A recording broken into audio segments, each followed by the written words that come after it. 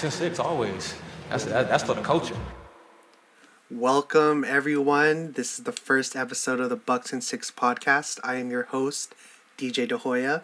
First of all, just want to thank you to my boy Brian Sundays for the intro and outro beat. His @ is @BrySundays on Instagram, as well as to his sister, who developed our beautiful logo. Her Instagram is @JulesDoes.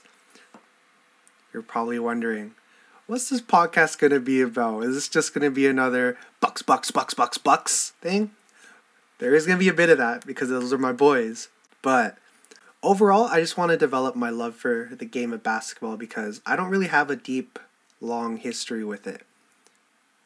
Either way, the name. So, the Bucks obviously comes from, that's the team I cheer for. Your 2021 NBA champions, the Milwaukee Bucks. And the Six, I think I've sort of co-opted to be a part of my identity as a Canadian. The Six is obviously something commonly used for Toronto. I think with the magnitude that Toronto as the basketball team represents for Canada as a whole, I think it's a nice fit.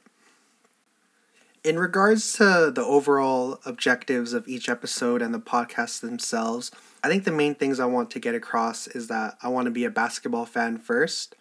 I want to provide as objective an experience as possible. However, obviously because of the name, there will be a little bit of subjectivity in there. And I want to cover the NBA as a whole, but obviously with a slight emphasis on the Bucks. So let's get into it. So, I want to start off every episode with a take of the day. This one's pretty close to my heart. Mainly because it's about the Milwaukee Bucks. Whoa, a Milwaukee Bucks take on a Bucks and Six podcast? Holy! So, the very first Bucks and Six podcast take of the day is Giannis will win his third MVP award this season, solidifying him as the greatest European NBA player ever. I know there's Dirk. I love Dirk. Literally took down one of the very first ideas of the super team in the Miami Heat.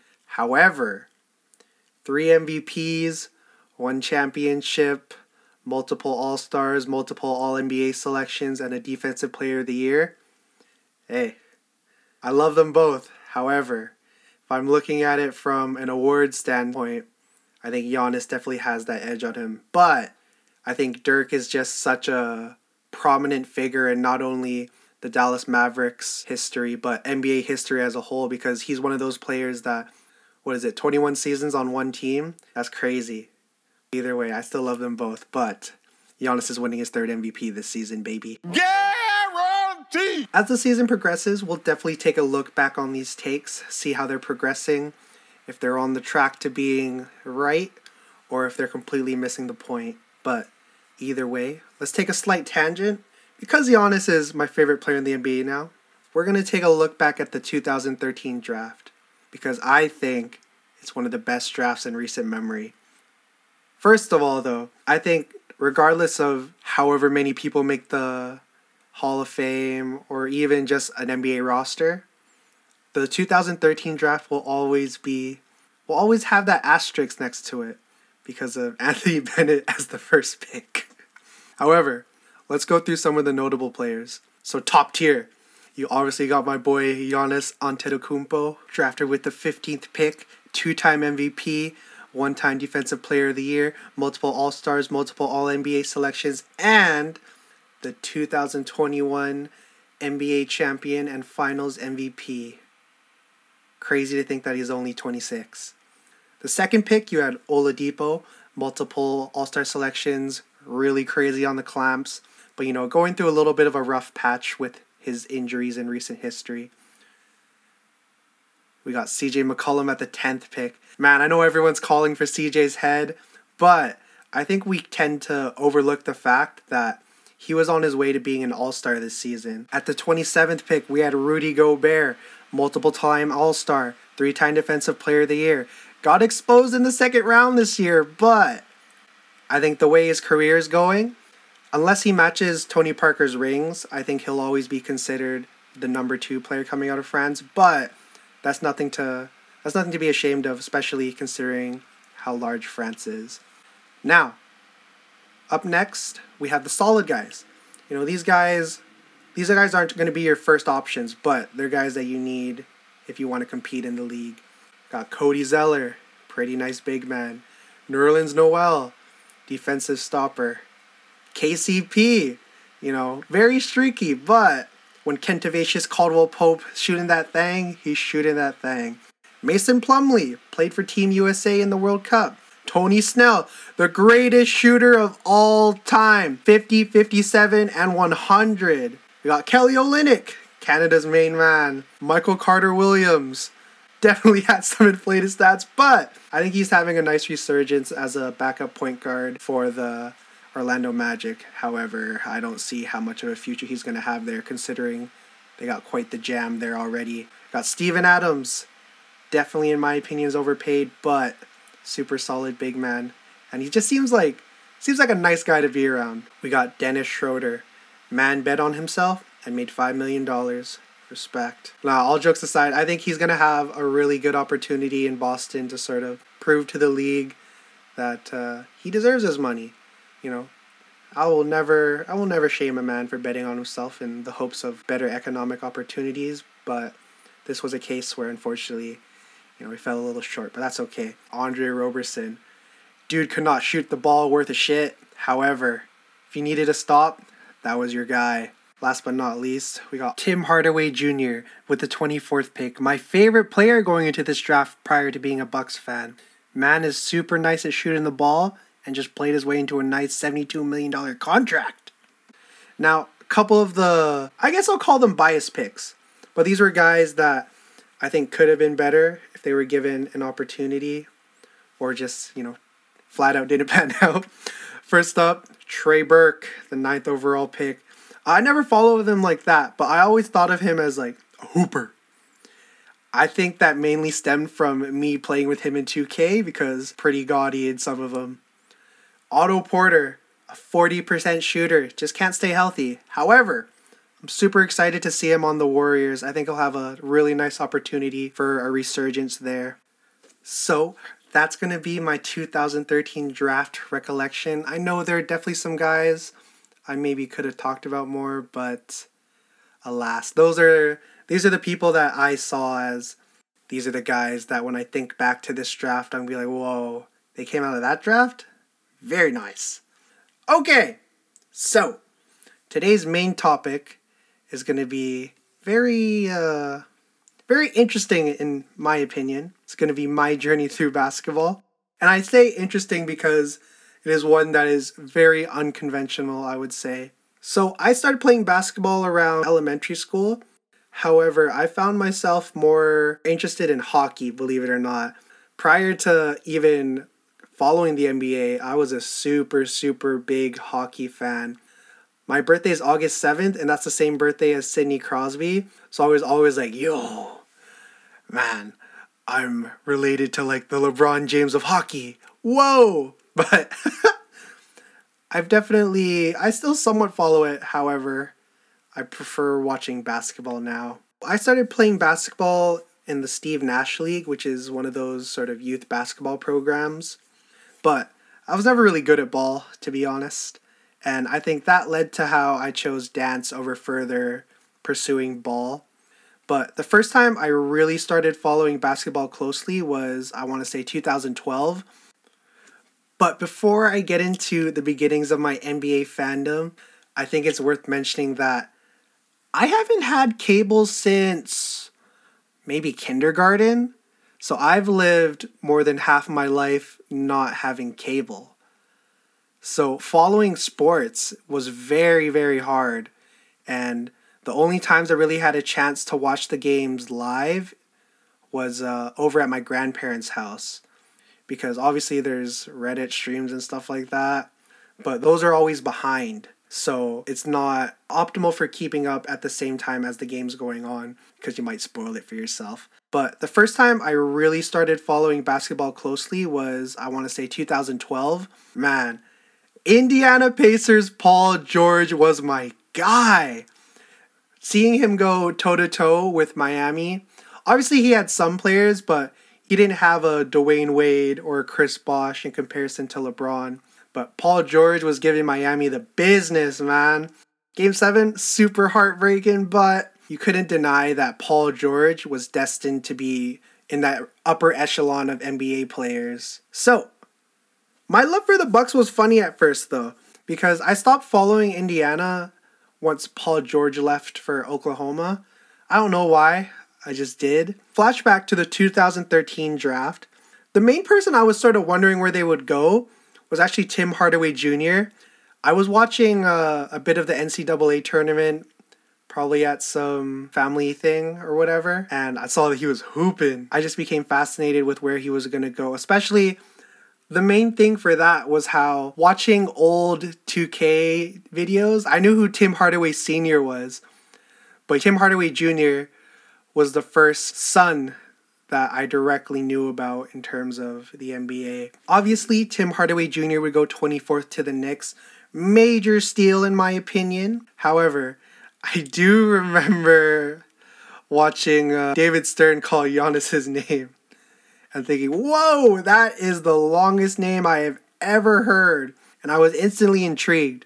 So prior to following Milwaukee, I was definitely keeping a close eye on Giannis and seeing what he was doing. After Paul George dipped Indiana for Oklahoma City, I think that's when I really started to follow the Bucks. I saw Giannis constantly growing. Playing him at point guard was crazy, but playing Giannis at point guard really has allowed him to develop his passing vision as well as multiple guard skills that you don't see in a big man, especially someone of his size. And overall, it was just super inspiring to watch. I think that stems from the fact that I knew something special was brewing, especially because this was a homegrown team.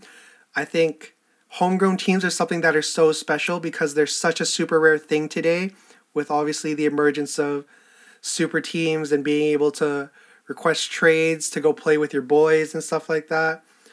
Because prior to Milwaukee really succeeding, it was obviously Golden State was sort of the blueprint for homegrown talent. But either way, shit, the Bucks did it, baby. Wasn't it fully homegrown, but a lot of their cores obviously was with there from the jump. So prior to this year, the Bucks winning the championship, I thought the playoffs were cool, but I tried to go into it without expectations as best as I can. But man, the 2019 Eastern Conference Finals, that shit stung bad, man. That was because I got all the chirps from my dance teammates because a lot of them were Raptors fans. A lot of them were only following for the finals, but that's okay. Because I can't lie, I was chatting a lot of shit when we went up 2-0. And man, I was like, whew, Bucks are going, yo, fuck the Raptors. But however, I was obviously wrong. And obviously the Raptors would go on to win the chip. But man, I wasn't sad that the Raptors won because I think it was super amazing for Canadian basketball to win a championship. We look at all these major sport leagues, and I think the Raptors are the first ones to win it since probably the last time the Montreal Canadiens won the cup. But they choked it this year too. But anyways, the 2019 Eastern Conference Finals, man, that was a really good series, but Giannis definitely got exposed. Obviously, that's when the wall really started to become a thing that teams used to slow him down, and Giannis just wasn't ready. Not only that, but I think that whole Bucks team wasn't really tailored to fight something like that or to go against a wall defense like that, because Eric Bledsoe's a bum. Chris Middleton, I think at that time was still, people weren't giving him his respect, myself included, because I really only went off the eye test and seeing that, man, he's not hitting his shots. Why are we paying this guy max money? But we'll get into it later. I love you, Chris Middleton. Anyways, 2020 seems super hopeful. They came in as the first seed. Giannis was coming off of MVP and DPOY. So I was like, yo, this is the year. Giannis got everything but the chip. Time to complete the Trinity, baby. But seeing the Miami Heat completely destroy, decimate, conquer, and demolish the Milwaukee Bucks, that really hurt my soul. But That's why 2020, 2021, this season was different. I think the major tagline with the Milwaukee Bucks was, we're the hunters. We're not the hunted this time. Let's go get that. Let's go get it. That was a really good way of explaining the course of their season, because obviously past few years, Milwaukee Bucks have been that team we know they can do great things. It's just a matter of, are they going to do it? However, this season was super, super different. No Eric Bledsoe. We traded Eric Bledsoe to get Drew Holiday. In my opinion, the best defender at the guard position. And overall, this all culminated in the greatest sports moment in my life. However, even better was the fact that the 2021 NBA Finals, a lot of my really, really close friends started to get into ball. But man, seeing Giannis and the Milwaukee Bucks organization as a whole lift that trophy, ooh, that was so special, man. Woo! Definitely a moment I think I will forever cherish and be one of the highlights of my life until maybe I have kids or something like that. But either way, that chip, I think, is one of the most special ones in recent memory, especially considering how Giannis was that young guy that came into this league and nobody really gave him a second look. No one was really game planning for Giannis when he was young, like the way they do, a LeBron James or a Kevin Durant. Giannis really had to, get it out the mud. You've seen how skinny he was when he entered, and now he's like Hulk, crazy. But this season, I am super, super excited. I think next episode, we might go over a preview of the season, see how they might stack up. Because despite having no money, I think Milwaukee really had one of the best free agencies this season. Not because they didn't bring in any star players, but they brought in those sort of background guys that you need. The guys that when Giannis is tired, when Chris is tired, when Drew is tired, or they're in foul trouble, these guys, they're not in that same lane as them. However, they're those types of guys that you need in situations like that. They're those types of guys that teams aren't really game planning for to have a 20-point night, then they have a 20-point night. I'm not saying we're going to repeat. However, the future looks bright and the marathon continues. But that'll be a discussion for next time.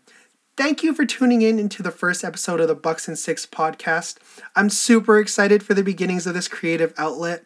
I hope you'll be around for the ride. Regardless, I hope you have a wonderful day. More life, more blessings. But remember, Bucks and Six always!